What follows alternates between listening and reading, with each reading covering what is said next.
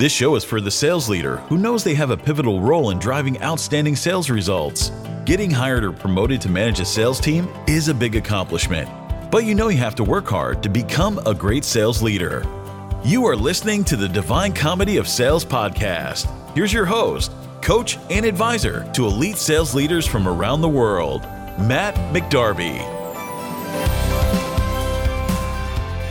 Hello and welcome to this episode of the Divine Comedy of Sales podcast. I'm Matt McDarby, veteran seller, leader, coach, and advisor to elite sales leaders all over the world. I'm really excited to have you join and listen to today's episode. This is one of our interview episodes, and I'd like to introduce you to my very special guest right now.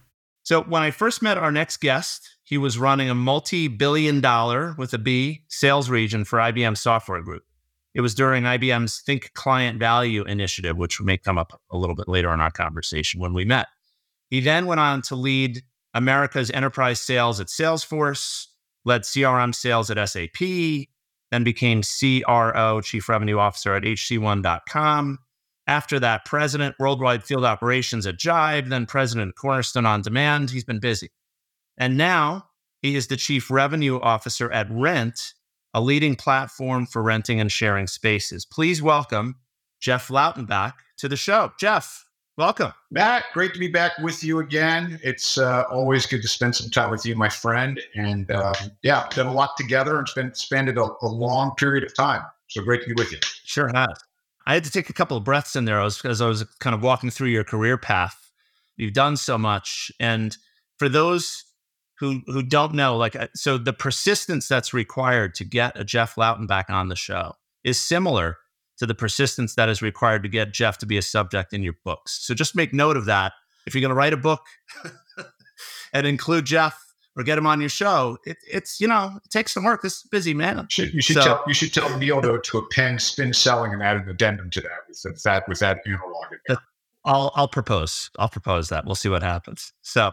All right, well, let's just dive right in here, Jeff, because I'm dying to hear, like I've said to a couple of other guests who have not exactly the same path, but who've been in senior sales leadership roles for a while, that what we're going to try to do is encapsulate like a few decades of wisdom about leading sales organizations into about a 25-minute conversation. Shouldn't be a problem. Should be easy. My first question for you is, what is like the most important lesson that you've learned about leading a sales organization so far? Yeah, lots, like you said, lots of history. So the one, I guess, the one that hits me between the eyeballs that I've learned is one size doesn't fit all, man.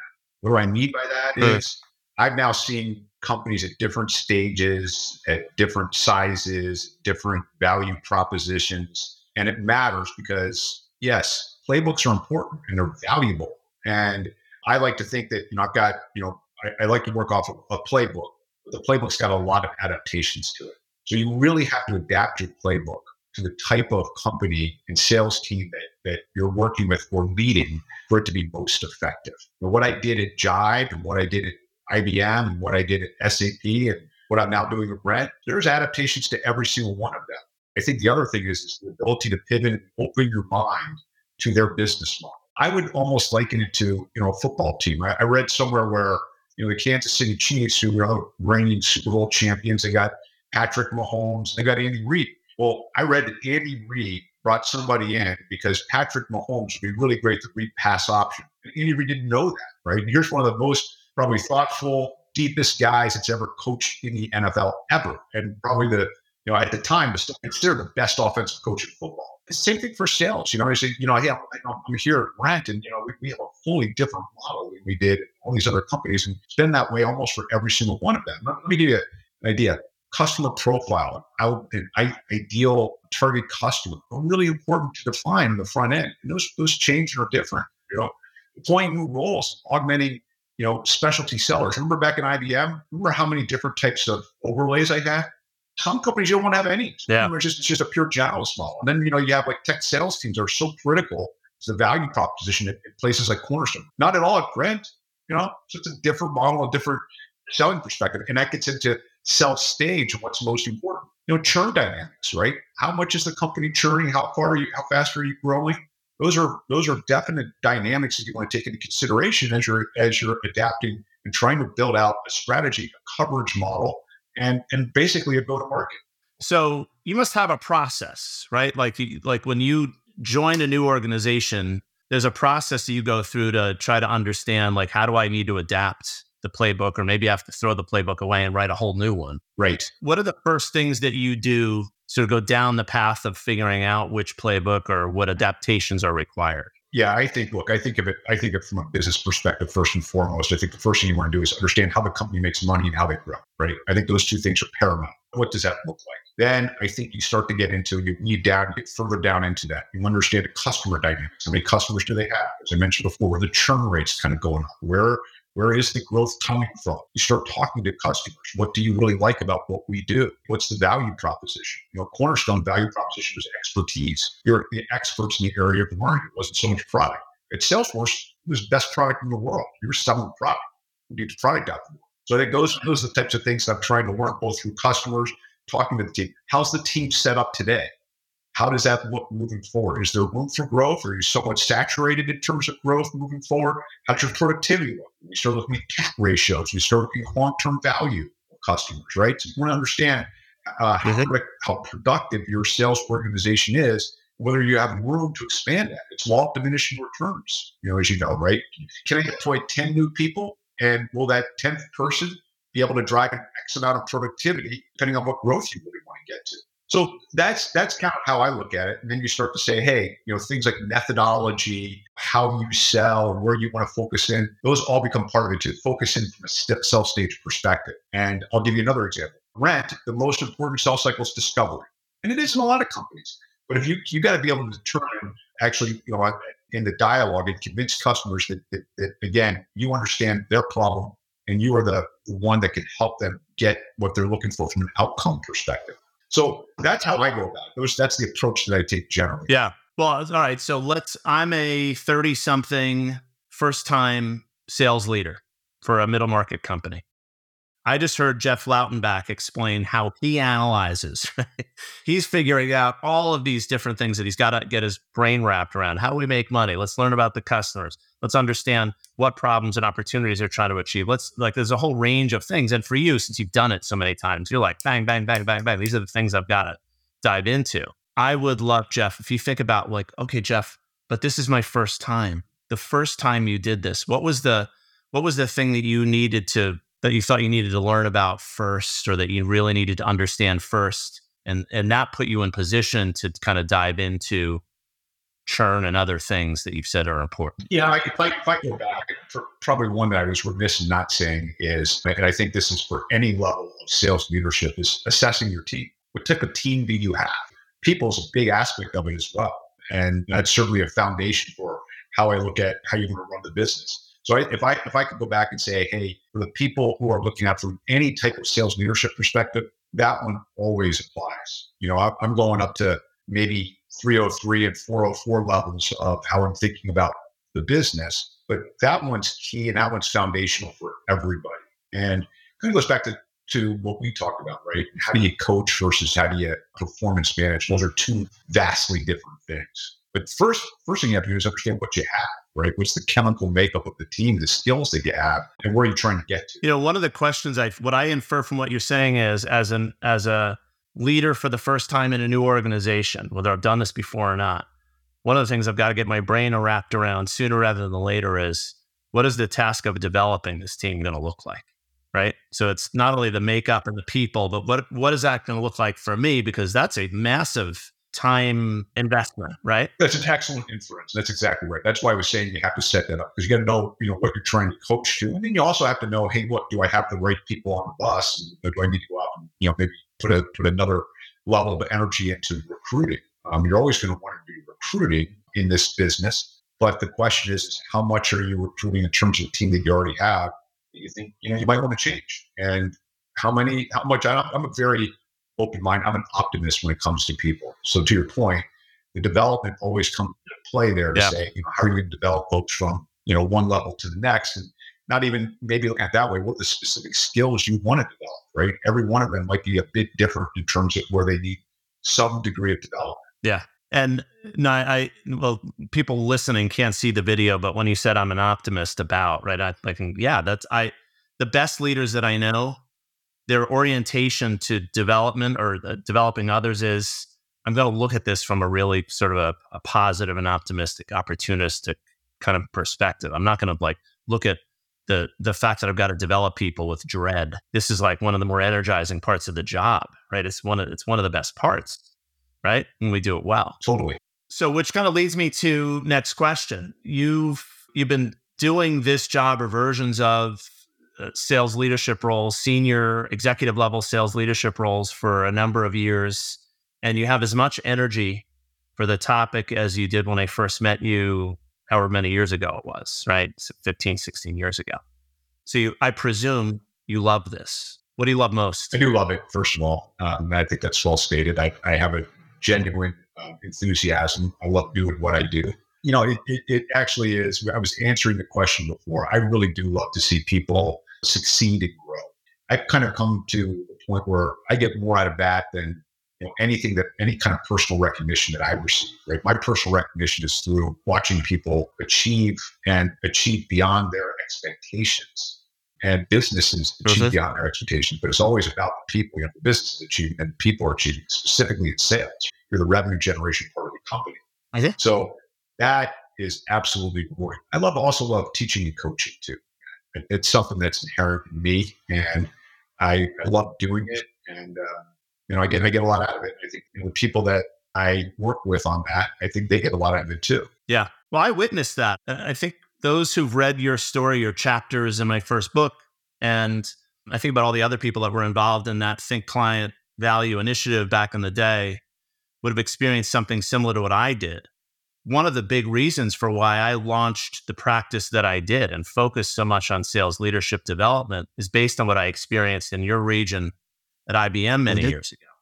That, the investment, you had a really clear vision for certainly the behavior of field sellers and how we were going to, create value for clients. But we're really crystal clear about the role that frontline and second line leaders played in that process.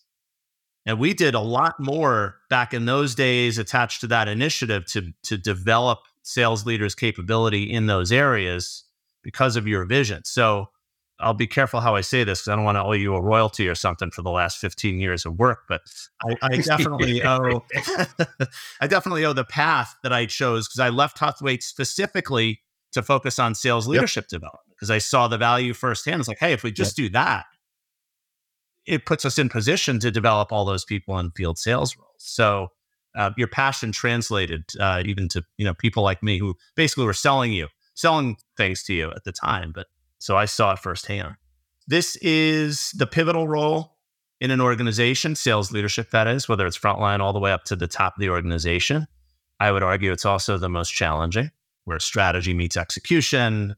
Right? You're kind of sandwiched between the internal demands of the organization and the business and clients and people to develop. So there are challenges. And I think it's really important for people who are new to the job to hear from you. Like, what have you found to be the most challenging part of leading people, and maybe tell us a little bit about what you've done about it. Yeah, I'll give you a couple that I think are really important that I learned through the years. One is clarity. Clarity is really, really difficult. At times I feel like we've really articulated a very clear strategy, and often we'll go back and hear well after the fact that I don't know what the strategy is. Now, when I first got them, I can't believe they don't understand what the strategy is. And then, it dawned on me as we started to get into some of the engagement surveys, and my dialogues with different people, that I don't understand what the strategy could mean 5 different things. That could mean I'm not on board with the strategy. I don't know what that means for me personally. You got to remember something. When people say, I don't understand something with the strategy, it's always about the person, right? And that's fair. That's just how human beings are wired at the end of the day. It could mean, I think it could be done better a different way. It could mean, I don't see how I'm going to be successful. I think it's going to impact me. Or it could mean, I just don't want to change. I'm just not with the change. And so across that, you kind of got to get to, okay, that's where the first line managers are the ones that really have to help and be on board. So I kind of said to myself, how are the first line managers talking to their people? Because at the end of the day, 90% of the communications are coming in those one-on-ones. And are they able to distill this down? First of all, are they able to distill it? Number two, are they even on board in the first place, right? Do you have that hearts and minds and are the FLMs on board so that they can actually come back and talk to the individual contributors, salespeople, about why it's both important to them, why they think they could be successful in this model. And if you're not on board, this isn't for you anymore, then totally understand, there might be something else you want to do potentially. Sure. That's after all those other things. So that one kind of hit me between the eyeballs because it's very difficult and the interpretations are so vast. But I do think that that's the key is those dialogues at the end of the day. It doesn't matter at some point what I'm saying. It matters what the people who are talking to their direct managers, what those conversations, how those conversations are going and how they're addressing the specific issues, challenges, concerns, etc. that the sellers have.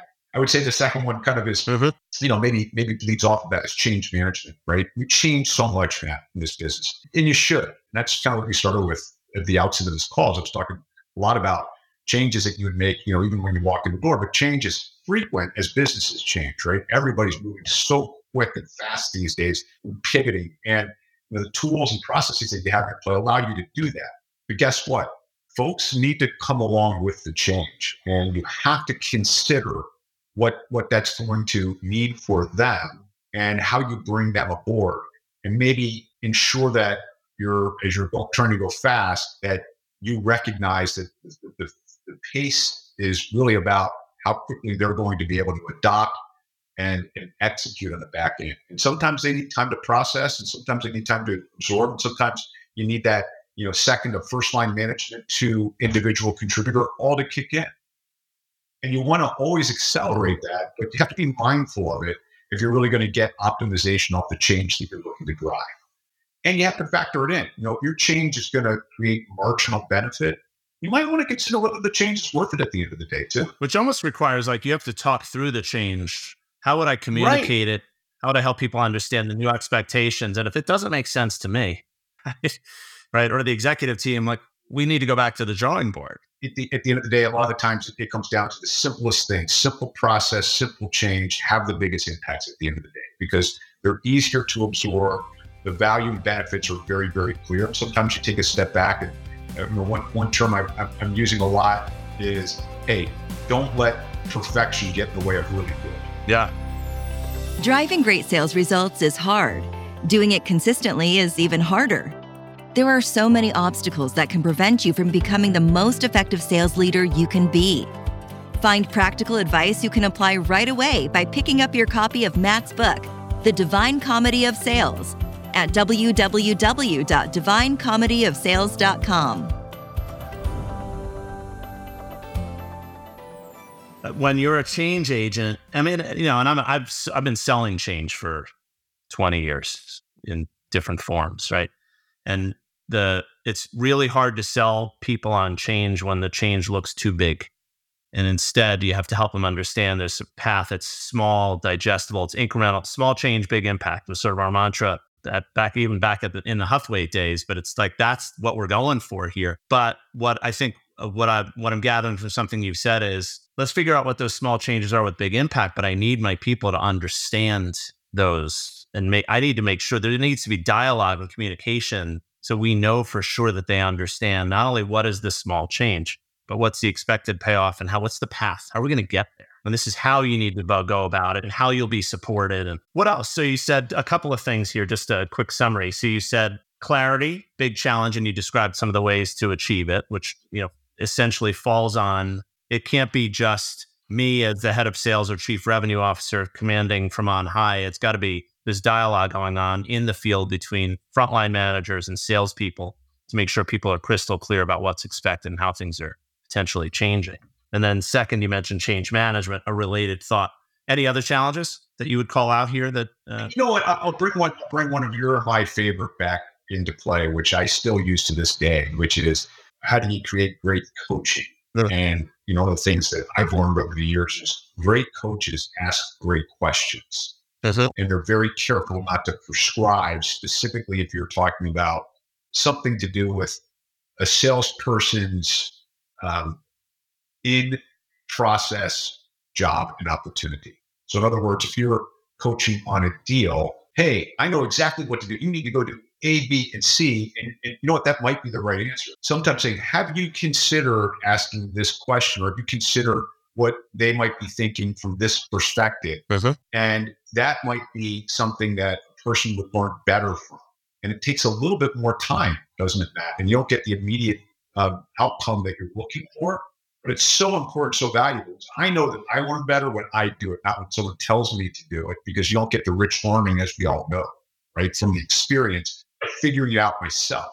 And like I said, great leaders, when they coach, they have the ability to do that, hold back from providing prescriptive answers and asking great questions to make you think differently about the problem you're trying And to that solve. requires, you said time. I think it also requires patience and great listening skill. It's the patience one that I find sales managers, a bias for action in sales jobs is something that we're encouraged to have. We develop that, and we're trying to move fast and get customers to move fast.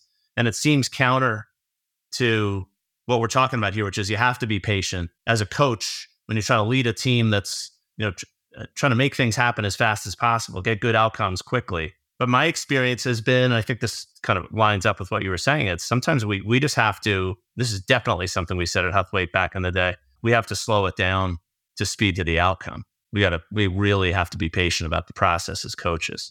Otherwise, we're really not helping our people see things differently, which is where all the value lies. I got a bonus one for you, too. Yeah. Go. I was thinking about one of my experiences in Cornerstone. We were pivoting to something that was a pretty massive change from a process perspective in the sales cycle, and really had to do with how much we were researching the customers and preparing for opportunities in the process of doing that, and then also really kind of teaching our sellers how to whiteboard concepts that weren't product oriented, that were more related to that customer, starting with their from their vantage point about what their world looked like and what problem that they might be dealing with, and then kind of coming back to how we might impact that later, maybe not even in that call. Setting that all up, we did a lot of work to change behaviors on that front. We were pretty prescriptive about what you needed to do. We used a consultant to help us out. We had everybody on board with it. Managers were coaching it. I mean, we did it. We did it very thoroughly. Question becomes is, as you're talking about specifically what are those steps that need to happen as part of the process, how much do you allow for kind of the natural ability of both the seller and the manager to coach for it versus prescribing? Because sometimes we can get pretty rote with the process to say, no, it just needs to be we got the foundation set. Now it needs to be naturally rolled out in front of the customer, because every opportunity is a little bit different, right? And you want to have that dialogue be a very natural dialogue with that customer as well. And if you got something, oh shoot, I forgot. It's like I'm on step 4 and I went from step 2 to step 4. You wanted to start thinking about that up front. But at some point in time, it's like, that's not what this is all about, right? Sometimes maybe you need to go from step 2 to step 4, for example. So that's another one that, it was really interesting to see how we played that out. We figured it out probably in the middle of that to say, we need to kind of let off the reins a little bit on the process right now. Right. What you're describing is so common, and I think that's actually the thing that sustains the sales performance industry, whatever form that it takes today. It's changed a lot from the traditional sales training companies like Huthwaite back in the day, but there's a reason there are people out there who focus on just kind of installing, establishing, and creating discipline around a sales process, because it's really easy for organizations to sort of not lose their way sometimes, but just sort of as priorities shift. It's really hard to keep people focused on just the fundamentals and doing those well and practicing them, because so much of this is soft skill, and it's not like installing a new manufacturing process, right? It's, here are the new 11 steps for assembling our little, our widget. It's, so unpredictable when we're engaged with clients. So a great bonus challenge there. And I think for those listening, somebody who's gone through this many times, right? Several iterations of this. I think that's a really helpful thing to point out. So Jeff, we're almost at time here. And like I said at the top, we're trying to capture decades of learning here in a matter of just a few minutes. I'm going to ask a big, open, vague, purposely so question to see what else we can grab from your brain here. What else? What else do we need to know about leading a sales organization? What else have you learned that you think would be really helpful for our audience to hear from you? For me, I think it embodies some of the points I've already made, but I have to, I'm one person who always has to say to myself, go slow to go fast. You start really thinking about something that's going to add a lot of value, and it can, and it will. But you really have to be thoughtful about the details and kind of really work it through and get a lot of input from a lot of different people, and slow yourself down to really consider, what challenges might arise, what opportunities you have in play, and what you're going to need to execute on the back end to make it happen. Things like the comms and the clarity and the whys behind it, all those types of things as you're rolling it out, because it'll hit you. And for me, it's like, man, this is exactly the right thing to do. But let's think about the rollout, the execution, the inhibitors.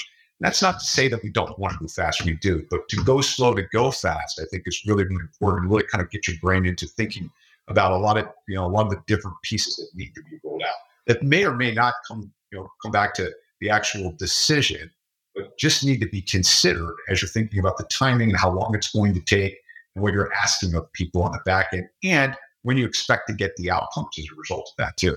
Yeah. Yeah. I think that's it's both one of those hardest lessons, but it's also a moment of like epiphany for people that lead sales teams. And I will tell you, I've seen some people that never figure it out, right? They just think every initiative they can just kind of push through force of their will, because we are kind of an ego-driven discipline. We've got people, I've done this myself, so I'm not talking about others, but it's like, I know that we can just make this happen fast if I can just be clear and just motivate people, right? But so much of the motivation and the clarity and the making sure people understand what's expected and making sure they're actually doing things effectively is dependent on, like, we got to slow it down. Communication, as I was thinking about the things, the lessons learned, clarity, managing change, helping people understand what's required of them, and some of the other things, they all, in the end, they sort of boil down to having a really good plan to communicate, kind of practicing that, working it through, and that can take a long time. Yeah, I'll throw one more in there that goes slow to go fast examples, or the reason why it's important. It's also because, when you're getting perspective and input, right, and you have an idea and a thought, and someone might, help you kind of slightly change it for whatever set of reasons, they're now completely on board because they're part of the process. Mm-hmm. And when you bring people into the process and you get advocates and they're champions of it because they've had input, they have clarity now, and they feel ownership towards it, then, you're bringing it down, like we talked about, to those levels where, hey, guess what? At the end of the day, a lot of change management's happening between a first line manager and a seller.